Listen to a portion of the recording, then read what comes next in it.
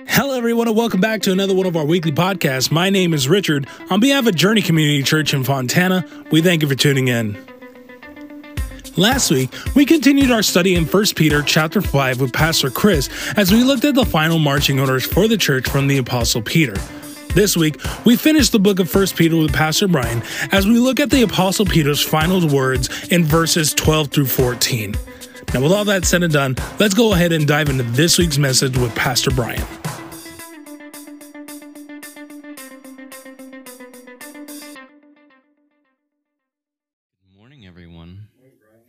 How you guys all doing? Let's see, we're getting close to the end here. Does anyone know where we are in 1 Peter? 5:12 through 14. Yep, we're at the very close of the letter. I think Chris gave me this one because he was like, I don't want to preach on that. Pretty accurate.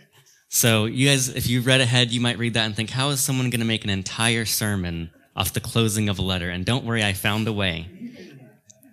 But what I want to point out to you guys with this is kind of the point of Peter's letter. So Peter kind of bookends this letter with two common things. One, he talks about the grace of God, and he talks about obedience to God. And so what I want to show you today is that what God has planned for us, what God has prepared for us in this life, is to be obedient. And the grace of God is that we can be obedient to God. And so Peter is pointing this out to us throughout his letter. He opens it with what God has done for us, and he spends the entirety of his letter showing us how we can be obedient to God in many, many different ways. And so again, as he gets to the close of this letter, he's going to bring up the grace of God again, speaking of our obedience. And so what we can learn most from this letter is that what God has planned for us in this life is for us to be obedient children of his. God calls for us to be obedient, but not only that, he gives us the way to be obedient. He provides for us the ability to be obedient. You see, the issue with Israel is that they did not have the Holy Spirit. God called them to obedience, but they did not have the Holy Spirit. And because they did not have the Holy Spirit, they faltered over and over again. And so what God has accomplished for us is salvation, but it is all of our salvation, which includes our obedience. And so what I want to show you today, what Peter has shown to us, is that God has always called for us to be obedient, that God gives us the way to be obedient, and now because of that, we are to live in obedience to God. And so God's grace to us is this ability to be obedient. Let's go ahead and read through the verses real quick. 1 Peter chapter 5, verses 12 through 14. It says, "Through Silvanus, our faithful brother, for so I regard him, I have written to you briefly, exhorting and testifying that this is the true grace of God. Stand firm in it. She who is in Babylon, chosen together with you, sends you greetings, and so does my son Mark. Greet one another with a kiss of love. Peace be to you all who are in Christ." So normally what I do is I'll read through the verses and then we'll kind of go through one by one. This is actually the only time I'm going to read through this, and we're actually going to focus mainly on one part out of verse 12. And it's the part where he says, "I have written to you briefly, exhorting and testifying that this is the true grace of God. Stand firm in it."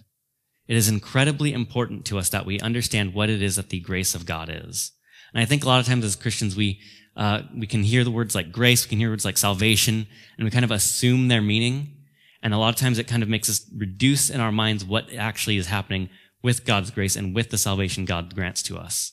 And so we need to fully understand these concepts. But before we get into it, I want to briefly remind you everything that Peter has talked about in this letter.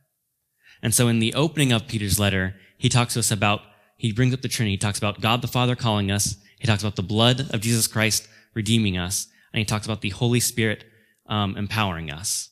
And then he goes into that this inheritance that we have been promised was given to us by God, that we've been adopted as family by God. We are his children now, and that this message has been delivered to us by the angels, by the prophets, and by the apostles. And then he goes into talking about suffering well and living in obedience. He talks that even amongst our suffering, that we can live in obedience to God, and that God is actually blessing us when we suffer. And he showed us Jesus Christ as the example of this.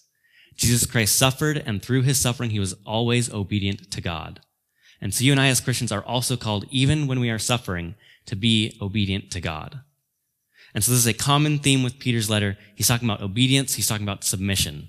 He then goes on about talking to submission to all the realms of authority that God has given to us. That in each one of these realms, we are to submit ourselves because God has ordained those realms of authority.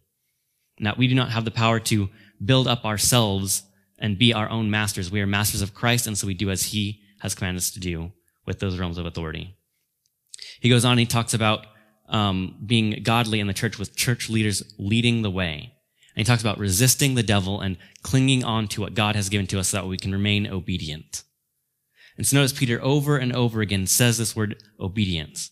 He's calling us to obedience over and over. And I think a lot of times when Christians hear this, they hear something that's legalistic. They hear this and they think, well, they're just telling me to be by the law, but the law's been done away with, right? The law's been fulfilled by Christ. We don't need the law anymore. But that's not true. Peter isn't telling us to be legalistic. Legalism is that we are saved by our works. We are saved by being obedient to the law. But obedience to Christ is preaching that because Christ has redeemed us, we are called to be obedient in our salvation. And so the order is reversed. Salvation leads to obedience, not obedience leads to salvation. And so that's what Peter's talking about here. Because of what Christ has done for us, we can now be obedient to Christ in all that we do. And we have the ability given to us by Christ to do this. Before I get into that, I briefly want to go over some of the people that Peter mentions here, just in case you guys had any thoughts or questions about them. So he mentions 3 people here. He mentions Silvanus, which is the person who delivered the letter for Peter. We really don't know a whole lot about Silvanus other than Peter trusted him to deliver this letter and expand on the thoughts of it. He tells us here that he wrote briefly and gave the letter to Silvanus to go to these churches and expand on what Peter said. So we know that Silvanus is someone that Peter trusted to give this letter and preach on this topic. He also mentions she who was in Babylon, and that's not like everyone's going, oh, Sue, right? Sue over in Babylon. It's not a specific person. He's referring to a church. And so a lot of times in the Bible, they'll reference she being a church, so they reference churches as a female character. And so she who is in Babylon is the church of Rome. And so you might be wondering, well, why is he saying Babylon? What we see a lot in Scripture is that they reference Babylon as the nation that is against Israel. And so it's kind of become this infamous name, Babylon. And so even in Revelation, we see that Revelation refers to Rome as Babylon. And so this is a common theme that you'll see that the Israelites will refer to Rome, calling Rome Babylon because of how much Rome hates Christianity and how much Rome hates the Jews. And so that's just a common name that you'll see there. He also mentions Mark, and this is John Mark. If you guys remember your Gospels, Matthew, Mark, Luke, and John. John Mark is one who wrote the book of Mark, which is Peter's account of the Gospels. And so Mark is a common companion of Peter, going around with him often, so it's no surprise that while Peter's writing this letter, Mark is there with him. And so as he gives his closing statements, as he's giving these greetings from these people, again, he's mentioning the grace of God. He's exhorting and testifying that this is the true grace of God and calls us to stand firm in it. And so what we're going to cover now, what is the grace of God? See, in order for us to be able to understand our obedience in Christ, we need to understand what the full grace of God is on our lives. And what the grace of God is that it is our faith and all the effects and fruits of our faith. You see, I think a lot of people, when they think about the grace of God, they think of it as a gift from God, and they only think about justification. God gave me justification, and that's it. Now I can just sit around and wait for my glorification. And that's kind of what we've reduced Scripture to, but that's not what we see in Scripture. It is the effects and fruits of our faith as well. And so when you're doing good works, when you're being obedient to God, that is also because of the grace of God. God has given you that ability. God has given you the grace to be obedient to Him. And so Peter opens his letter in chapter 1, verse 2. He says, according to the foreknowledge of God the Father, by the sanctifying work of the Spirit, there it is, the Spirit and the Father there. The Father calls us. The Spirit sanctifies us to do what? To obey Jesus Christ and be sprinkled with His blood. So when we are saved by Christ, when our sins are covered by the blood of Christ, it is so that we can obey God. There is more to our salvation than just a ticket to heaven. God is calling for our obedience. And He says, may the grace and peace be yours in the fullest measure. The fullest measure of grace and peace is our ability to be obedient. And so over and over again, God calls for us to be obedient. And again, we oftentimes think of salvation as just justification. And so I briefly want to define all of what salvation is. Salvation can be broken up into 3 parts, the first part being that of justification. And what this is that you are now just before God. And so this is something past tense for Christians. In the past, Christ died on the cross for you, dying for your sins, so that way the penalty of sin and death would no longer be on your head. It has been covered for you, and you do not add anything to justification. It is all of God, and is past tense to the Christian. Then there is sanctification. That is here and now. That is the work of the Holy Spirit within you, sanctifying you. And what that means is you're becoming more and more like Christ. And what was Christ? He was obedient to God the Father in every way, not turning to the left or the right. And so the purpose of God's grace in sanctification is to make you perfect just as Christ was perfect. We read that in verse, I believe, 11 of chapter 5, that God is perfecting us. He is strengthening us. He is doing this that way we can be more and more like Christ, more and more obedient to him. And I feel like this is the aspect of salvation that most Christians kind of ignore. Because a lot of us then go to justification, which is future to Christians. We have not yet been glorified. God promises for in the future that we will have a glorified body, that we will no longer feel the pain of sin and death. And a lot of Christians go from justification, I've been cleansed by Jesus Christ, and all they do is have their eyes on glorification, and they're sitting around twiddling their thumbs waiting for the day. They say, well, it doesn't matter what I do in this life because I've already been saved. I'm just waiting for Christ to come. And so we as Christians kind of build these bunkers that we sit in, separating ourselves from the world, no longer preaching the gospel, no longer going out and doing what God has called us to do, living our lives as we please because we ignore sanctification. But this is something that God has always required of us. Ephesians chapter 2, verse 4 through 10 says this. But God, being rich in mercy, because of his great love with which he loved us, even when we were dead in our transgressions, made us alive together with Christ.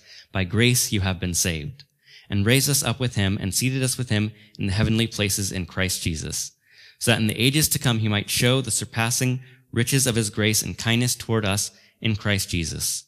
For by grace you have been saved through faith, and that not of yourselves, as a gift of God, and not as a result of works, so that no one may boast. And a lot of people stop there. But verse 10 says, for we are his workmanship, created in Christ Jesus for good works, which God prepared beforehand so that we may walk in them. And so what God has prepared us for is for those good works. And so what I want to show you with the Old Testament is that God has always planned this. God has always purposed for people to be obedient to him. It is not something new. It is not something that I have come up with or other Christians have come up with, but God has always required obedience of his people. And we can go all the way back to Genesis to see this. Genesis chapter 2, verse 15 through 16 says, then the Lord God took the man and put him in the garden of Eden to cultivate and keep it. The Lord God commanded the man, saying, from any tree of the garden you may eat freely, but from the tree of the knowledge of good and evil you shall not eat, for in the day that you eat from it you surely die. So what is God saying here? He is giving a command to Adam and Eve. Cultivate the land, do not eat from this tree. How does sin and death enter into the world? By the disobedience of Adam and Eve. You see, even before sin and death entered in the world, God required obedience from his creation. And sin and death is when we are disobedient to God. So why as Christians would we desire to do things that are disobedient to God? We shouldn't. We should only desire that which God has commanded. And this vein goes all throughout the history of the Old Testament. Every single generation, God has required the obedience of. So sin and death entered into the world through Adam and Eve's disobedience to God. We can then jump to Abraham, who we all know is saved by faith. But what does James remind us of? It reminds us of Abraham's works. James chapter 2, verse 20 through 23. But are you willing to recognize, you foolish fellow, that faith without works is useless? Was not Abraham our father justified by works when he offered up Isaac, his son, on the altar? You see that faith was working with his works, and as a result of the works, faith was perfected. And the scripture was fulfilled, which says, and Abraham believed God, and it was reckoned to him as righteousness, and he was called the friend of God. And so yes, Abraham was saved by faith, just as we are all saved by faith. But then Abraham did not stop there. He went on to be obedient to God. Now, he wasn't perfectly obedient. We can read the Old Testament and see that Abraham faltered in many ways. But Abraham's faith was proven by his obedience. Imagine bringing your only child as someone who is 100+ years old and going to offer them up on an altar.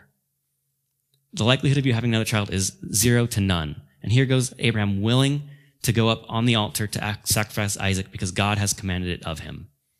He was obedient to God, and God never intended for him to kill Isaac, but he meant this to be a foreshadowing of what was to come through Christ Jesus. And so Abraham was willing to live in obedience to God because God required it of him. We can then go to Moses, who was given the law. And what the law shows us is, once again, God requires the obedience of his people. And so Abraham was given the law, and it had two purposes with the law. One, it was to show God's standard of righteousness, and the other was to show man's inability to uphold that standard. No one was ever meant to be saved by the law, but the law was meant to reveal our sin. And so Moses is commanded to tell the people the law and call the people into obedience to it. Exodus 19, verse 3-6. Moses went up to God, and the Lord called to him from the mountain, saying, "Thus you shall say to the house of Jacob and tell the sons of Israel, you yourselves have seen what I did to the Egyptians, and how I bore you on eagle's wings and brought you to myself. Now then, if you will indeed obey my voice and keep my covenant, then you shall be my own possession among all the peoples, for all the earth is mine. And you shall be to me a kingdom of priests and a holy nation. These are the words that you shall speak to the sons of Israel." And so God is clear in his messaging to Moses. Israel is meant to be obedient to God. It is meant to show that they are the people of God. Their obedience is to make them different. That's what it means to be holy. It means to be set apart. And our obedience to God's law is what sets us apart from the world. Because the world does not desire obedience to God. You outside of Christ do not desire obedience to God. But in Christ we are meant to be obedient to what God has commanded. God is very clear in his messaging to Moses. Obedience to God's law brings blessing, and disobedience to God's law brings destruction. Deuteronomy 11, verse 13-17 says this: "It shall come about, if you listen obediently to my commandments, which I am commanding you today, to love the Lord your God and serve him with all your heart and all your soul, that he will give the rain for your land and its season, the early and the late rain, and you may gather in your grain and your new wine and your oil. He will give grass in your fields for your cattle, and you will eat and be satisfied. Beware that your hearts are not deceived, and that you do not turn away and serve other gods and worship them, or the anger of the Lord will be kindled against you, and he will shut up the heavens so that there will be no rain, and the ground will not yield its fruit, and you will perish quickly from the good land which the Lord is giving you." I think what we need to realize as Christians is that this promise of blessings and cursings has not ended. God is the same yesterday, today, and forever. What he has said in the Old Testament still stands in the New Testament. And I think the reason we do this is a lot of times we combine the ideas of destruction and condemnation. You see, what Christ has given to us is freedom from condemnation. There's now no longer an eternal punishment for our sin. It has been covered by Christ. But there's still earthly consequence to our sins. When we are disobedient to God, God tears us down. The Bible tells us that on that last day, all of our works are going to stand before God, and it's going to be purged by fire. God is going to burn away the bad and keep what is good. Because God still has a desire for our obedience. And so just as God dealt with Israel this way, he will deal with us this way. And we have the assurance of our salvation. We have the assurance of no eternal condemnation, but we still must be wary of our sinfulness while we are here on the earth. We can see that God kept this promise to Israel throughout its history. Starting even with Moses and his generation. You see, Moses and his generation were not allowed to enter into the promised land because they did not have faith in God. They did not believe him. They saw his miracles, yet they were not willing to be obedient to him. And so that generation passed away, and God cursed them. We see then that Israel enters into the land that was promised by God, and for a while they had no king above them. But still, Israel kept going away from God over and over again, and so God would send judges to bring people back into relationship with God. And they would briefly come back to God, and it was kind of this back and forth, where they were obedient to God and disobedient. Obedient to God and disobedient. And every time they became disobedient, God would send armies to defeat them. And God would have to send a new judge to conquer their enemies and bring them back to obedience. And so then Israel cries out for a king. And God even tells them, this king will be a curse to you. They're going to tax you. They're going to enlist your sons into the armies. This king is not going to be for you. They're going to be for themselves. And Israel still cries out, we want a king besides God. And so this is a curse to Israel. Now we see that God still keeps his promises. So the kings that were right in the eyes of God were blessed, and the kings that were evil in the sight of God were cursed. And so we can even see this as with King Asa, who at one point is brought the law of God, and he realizes that his people are not living in obedience to God. And so what he does is he calls the nation into repentance, and what God does is he blesses the reign and rule of Asa. But once Asa leaves, his heir goes back to the wicked ways, and once again they are cursed. And so God keeps his promise throughout the kings of Israel, all the way to the point where they are completely disobedient and God destroys them. You guys would turn with me to Isaiah chapter 1. We're going to be reading Isaiah chapter 1 starting at verse 4. And we're going to see what God does because of the disobedience of Israel.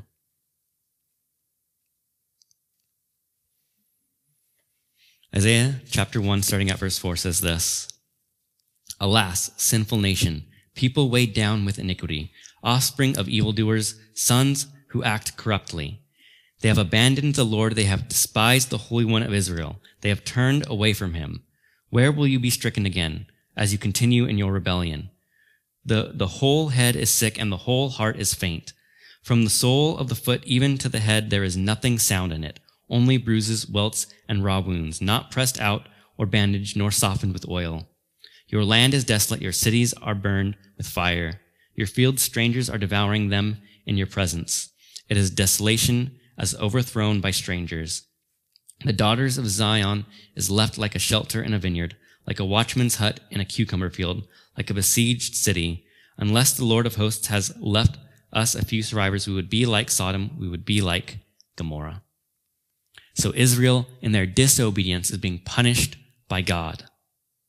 Once again, God is the same yesterday, today, and forever. God does not like our disobedience. He acts out in wrath against disobedience to him. He punishes evildoers.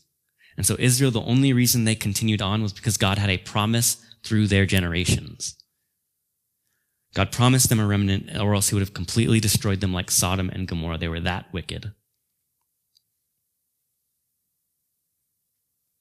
We read a couple weeks ago Isaiah chapter 1, verse 8 through 17. And in this section, we see how God hates people who bring to him vain worship. And so what that would look like for us today is if we read our Bible daily, we go to church all the time, we pray constantly, and we're saying, God, look at how holy I am. But then we live in complete disobedience to everything else God has commanded us. And what God says is he hates that. He hates when people bring to him vain worship. And so you and I as Christians are not meant to bring God vain worship. We're not meant to look externally holy while internally we're corrupt and evil. So we are called to be obedient to God in everything. Unless we are obedient to God in all of his law, we are not being obedient to God. Isaiah continues in verse 18. He says, Come now and let us reason together, says the Lord. Though your sins are like scarlet, they will be as white as snow. Though they are red like crimson, they will be like wool. If you consent and obey, you will eat of the best of the land. But if you refuse and rebel, you will be devoured by the sword. Truly the mouth of the Lord has spoken. Once again, the same holds true for us. God has washed us. God has cleansed us. We have the eternal promise of salvation through Christ Jesus. But if we think that we can live on this earth in disobedience to him, God will cut us off with the sword. We still will go to heaven, but like scripture tells us, all that evilness is going to be burned away from us. God does not want us to live as if his law does not stand. And that's what we read in the book of Romans. He says God fulfilled the law, but that does not do away with the law. We do not sin more because grace abounds. Grace abounds to cover our sin, but we are still called into obedience. The grace of God is that we can now be the obedient people of God.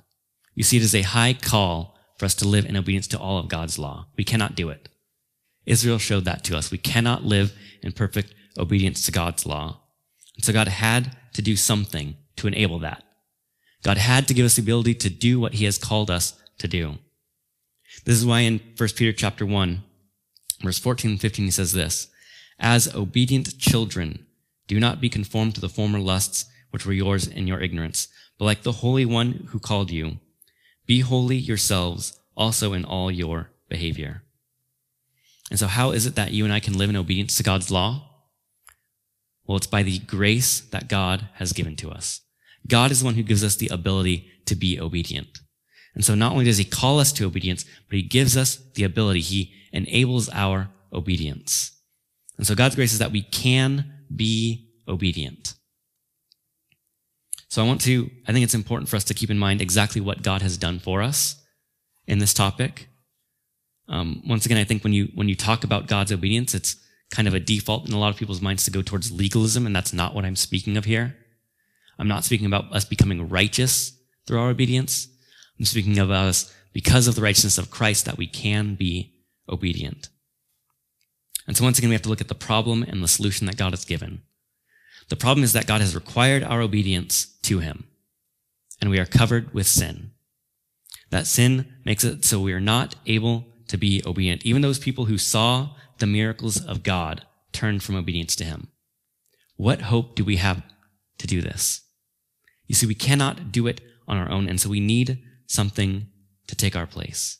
You see, the punishment of sin is death. God requires you to die.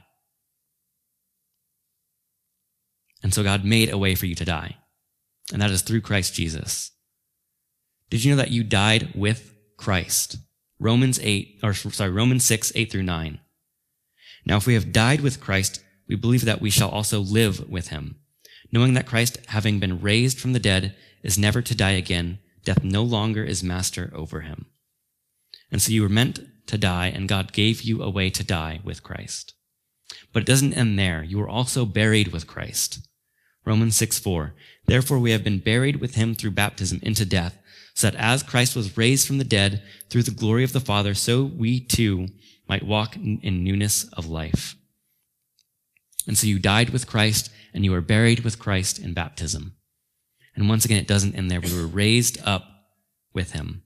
Colossians 3:1 through 2 says, Therefore, if you have been raised up with Christ, keep seeking the things above where Christ is, seated at the right hand of God. Set your mind on things above, not on the things that are on the earth. And it keeps going there. We also ascended with him. Ephesians chapter 2, verse 6 through 7 says, And raised up with him and seated us with him in the heavenly places in Christ Jesus, so that in the ages to come he might show the surpassing riches of his grace and kindness toward us in Christ Jesus. And so God required the punishment of sin and death. And what it means for God's righteousness to be imputed onto you, it means that when Christ died, when Christ was buried, when Christ rose, and when Christ ascended, you did it along with him. The righteousness of Christ was imputed onto you. And once again, a lot of times we only think of the punishment of wrath, of sin and death. But God requires more than the punishment of sin and death. For those who are righteous, he requires righteousness. He requires obedience. And so, not only did Christ give to us the covering of sin and death, but Christ gave to us his obedience. When Christ lived in obedience to God the Father, he now imputes that obedience on to you. He now imputes his obedience onto you so that way you can live in accordance to the scriptures. What's amazing about this is God's sacrifice on the cross for us. God's imputation of his perfection allows you to be imperfect. God's perfection allows you to be imperfect. Romans 8, verse 1 through 4. Therefore, there is now no condemnation for those who are in Christ Jesus. For the law of the Spirit of life in Christ Jesus has set you free from the law of sin and of death. For what the law could not do, weak as it was through the flesh, God did, sending his own Son in the likeness of sinful flesh and as an offering for sin. He condemned sin in the flesh so that the requirement of the law might be fulfilled in us, who do not walk according to the flesh, but according to the Spirit. You see, what it means for there to no longer be any condemnation means that we can approach the throne of God in boldness. So even though we are still imperfect, When God looks at us, he sees the perfection of Christ. So now you and I no longer have to go up to the throne of God trembling in fear, thinking that God is going to condemn us for our sins. That was us outside of Christ. Outside of Christ, we would approach God with fear and trembling because God is going to smite us for our sinfulness. But because of what Christ did for us, we now have no condemnation. We are washed white as snow. And so when we approach God, he no longer sees the sin on us, but he sees the blemish that he desires to clean. You see, we are meant to approach the throne of God and say, God, here is my sin. Please cleanse me of it. And God wants to cleanse you of it because God wants you to be obedient to him. It is your sin that causes your disobedience, and God wants to cleanse that sin from you so you can be obedient. And so Hebrews 4:16 says, therefore let us draw near with confidence to the throne of grace, so that we may receive mercy and find grace to help us in time of need. That is God's desire for you as a Christian. That is what God is doing as he sanctifies you. He is giving you an abundance of grace and mercy. Not just so that you can go to heaven one day, but that so you can be obedient to him here on this earth. God has given you the ability to be imperfect. And once again, this isn't talking about sinning because there is grace. This isn't talking about we ignore the law because Christ fulfilled it. This is because Christ fulfilled the law. We are now enabled and empowered by Christ to fulfill the law as well. Not towards our salvation, but towards our obedience to God. And so God calls for us to be obedient, and he gives us the way to be obedient. He doesn't leave us hanging. He doesn't leave us on the sidelines hoping and praying that something might happen. He enables us to be obedient. And so why should we not be obedient? That's what Peter's whole letter has been about. He bookends it with the grace of God, what God has done for us, and then all in the middle, he's talking about our obedience. So we must look at Peter's letter and see he's not talking about legalism, but he's talking about what God has always called us into, what God has always desired for us throughout all of human history. God has always required us to be obedient to him, because when we are obedient to God, what happens is God's grace goes out into this world. God's name is expanded and God's grace is expanded. When God looks at a nation, remember Sodom and Gomorrah. If there's just one righteous, will you save it? God blesses people for the obedience of his people. So even if we live in a nation that is not godly, we can bring a blessing to that nation by preaching the word of God. We can bring God's grace on a nation as he allows it continue when we proclaim God's name with boldness. But when we stop proclaiming God's name with boldness, God will cut off that nation. God will cut off that people. When people turn away from God, when God's people are no longer willing to stand up in obedience to him, God says, I have no use of that people anymore. I'm going to call my people home. I'm going to spread the gospel elsewhere to a people that will be obedient. We must be obedient to God in all that he has commanded us. By doing this, we spread God's grace to all the world. In 1 Peter chapter 2, he tells us this in verse 9 through 10. But you are a chosen race, a royal priesthood, a holy nation, a people for God's own possession. So to do what? That you may proclaim the excellencies of him who called you out of darkness and into his marvelous light.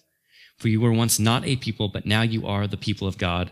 You had not received mercy, but now you have received mercy. We receive God's mercy and grace not to just keep it within ourselves. We receive God's mercy and grace to extend that out to a dying people. We receive it to go out and preach the gospel. The Great Commission is to preach the gospel and teach obedience to his word. We cannot leave that last part out. God requires our obedience, and when we are obedient, as Peter has shown us throughout his letter, the grace of God abounds all the more in our obedience. In 1 Peter chapter 5, sorry, I skipped something here. One of the things that Peter tells us in this letter is, he calls us to be submissive to all the realms of authority that God has given. And so when we do this, again, we are spreading God's grace to people. Because people are going to look at us and they're going to recognize we're different. When we're obedient to the government, because God has called us to be obedient, people are going to recognize that we're different. When we're obedient to our employers, because God has called us to be obedient, People are going to recognize that we are different. When we're obedient to the eldership of a church, and we're obedient within the realm of the family, people are going to notice that. Recently, there was a study, if you've been keeping up with American politics. Recently, there was a study about faithful homes. And so they're trying to determine, where are people happiest? Where are the husband and wife more equal in the relationship? Is it in a strongly faithful home? Or is it in a more atheistic, less faithful home? And they found that amongst faithful homes, even amongst people who are complementarian, who believe the man is the head of the household, for whatever reason that these people could not figure out, those homes have the most equality between the man and the wife. There's the most loving relationship, and the one feels more secure in that relationship than the woman who is not in a faithful home. So what man has finally figured out, what God has been telling us for thousands of years, is that when we live the way God tells us to, grace is there. We have people in the streets freaking out over someone who is a Catholic being brought onto the Supreme Court because of their Catholic views, because they're a complementarian. And we find that complementarianism is actually what enables the flourishing of men and women the most. This is because the grace of God, the reason he commands us to do these things is because the grace of God is in them. God is blessing these things. God knows what is best for us because he's the one who created us, and he calls us to live as he has commanded. And so when we do what God has called us, grace expands in this earth. God also calls the elders of a church to lead well. 1 Peter chapter 5, he tells us this in verse 2 through 3. Shepherd the flock of God among you, exercising oversight not under compulsion, but voluntarily, according to the will of God, and not for sordid gain, but with eagerness, nor yet as lording it over those allotted to your charge, but proving to be examples to the flock. A couple weeks ago, I talked to you about how strong eldership builds strong churches. This is what we need. We need strong eldership and strong churches, an eldership that is willing to proclaim obedience to Christ. Because as we've seen throughout the letter of Peter, the obedience to Christ is what brings out, what emboldens the grace of God in this world. When people see strong churches leading strong people to a strong nation in Christ Jesus, it is incredibly evident what the grace of God does in the life of the believer. When we hide it, it is no wonder people turn away from God. When we aren't living in obedience to God, it is no wonder people do not want to follow after us, because we aren't any different than they are. We struggle in the same ways they do. We question in the same ways they do. Oftentimes Christians say they have hope, but don't display it. Oftentimes Christians, again, look only to heaven and they ignore earth. And so what hope do people have? People are looking for hope in this world, and they see Christians that are ignoring this world. The Bible tells us that God's kingdom is not of this world, but it is in it. Peter is calling us to live obediently to God because it is what God has required of us. And so he bookends this letter saying this. He bookends this letter with the grace of God calling us to obedience to God. And once again, God's grace is what enables us to be obedient to his word. And even more so, Peter has given this letter to a people who are suffering under the Roman Empire. But we read in Hebrews chapter 5, verse 8, it says this, although he was a son, speaking of Jesus, he learned obedience from the things which he suffered. So as Christians, we cannot turn away from the suffering that God brings to us. What God is doing in that suffering is he's bringing out our obedience. Chris mentioned this a few sermons ago, that when we're busy suffering, we're not busy sinning. God is blessing you in the suffering. God is building your character. God is drawing you to obedience. That's what sanctification is. It's the burning away of the old things which hurts to bring about the new. It's the making you more and more like Christ. We cannot ignore sanctification as part of salvation. We cannot ignore obedience to Christ, calling it legalism. God has promised to us all of salvation, and God's grace is all of salvation. Justification, which is in the past, glorification, which is in the future, and sanctification, which is here and now. The part that you get to play a part in, the part where you get to live in obedience to Christ because of Christ. And so I once again want to differentiate between legalism and obedience. Legalism is works righteousness, saying that because I am obedient, I will be saved. That is not the case. Rather, it is because of the righteousness of Christ imputed to us, because Christ has saved us, I am now able to live in obedience. And so let us be a people that proclaim God's name, see all of God's grace, and live in complete obedience to him. God has enabled us to be imperfect, but he has not called us to stay imperfect. Verse 11 tells us he is drawing us to perfection. Closer and closer every day. We may not ever reach perfection, but God is drawing us closer and closer and closer to that perfection, which is Christ Jesus. Let's pray. God, we thank you for all that you have done for us. God, we pray that as we read your word, as we see your law, God, we would not abandon it. God, you have called us to obedience to you, and we need to understand all that you have commanded. God, we need to understand that what you call true religion is not offering up prayers. It's not reading our Bibles. Those things are good and right. But God, what you have called us to in true religion is taking care of those who are in need, taking care of the widow and the orphan. God, you have called us to true religion, which is loving one another. It's displaying the very grace that you displayed to us. It is forgiving others because you have forgiven us, God. It is crying out in the wilderness that you are the way, God. We cannot hide that truth. The world needs that truth. When we look at the world around us, God, and we see it crumbling, the only reason it crumbles, God, is because this world does not know you. God, we pray that we as a church would be obedient to your word, that we would call the world into obedience to you. God, that we would call them to all of your salvation, that they would be washed by your blood, drawn into obedience to you by the Spirit, and kept eternally in you. God, you have promised many great things, and we cannot abandon a single one of them. God, we cannot imagine that you have changed from Old Testament to New. You are the same God yesterday, today, and forever. And so, God, I pray that we would fully understand, we would fully comprehend what it means to be obedient to you. That, God, our desire is to serve you as master. Many people hear the word slave, and in today's culture, it just pushes them away. But God, you have referenced to us as a slave to Christ. And what does a slave do? They obey their master. And so, God, we pray that we would be obedient bondservants of yours. We would pray that we would truly see ourselves as your servants. Not going about and doing our own thing, but seeing just as Christ obeyed up unto the point of death, always being obedient to the Father. God, that we in his likeness would be obedient to you in all things. We thank you for your salvation.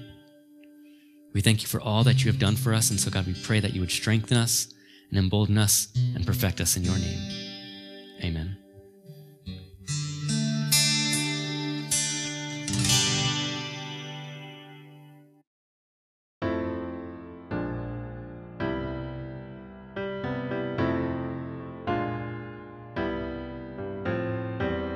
And that is the end of this week's podcast. We thank you for joining us for another inspiring message. If you enjoyed this teaching, please take a moment and share it with others. If you're interested and would like to find out more information about our location, time of worship service, or even what ministries we offer, we encourage you to visit our Facebook page at Journey Community Church Fontana, where you can find all that information and more. Again, on behalf of Journey Community Church in Fontana, we thank you for tuning in. Have a blessed week, and we'll see you here next time.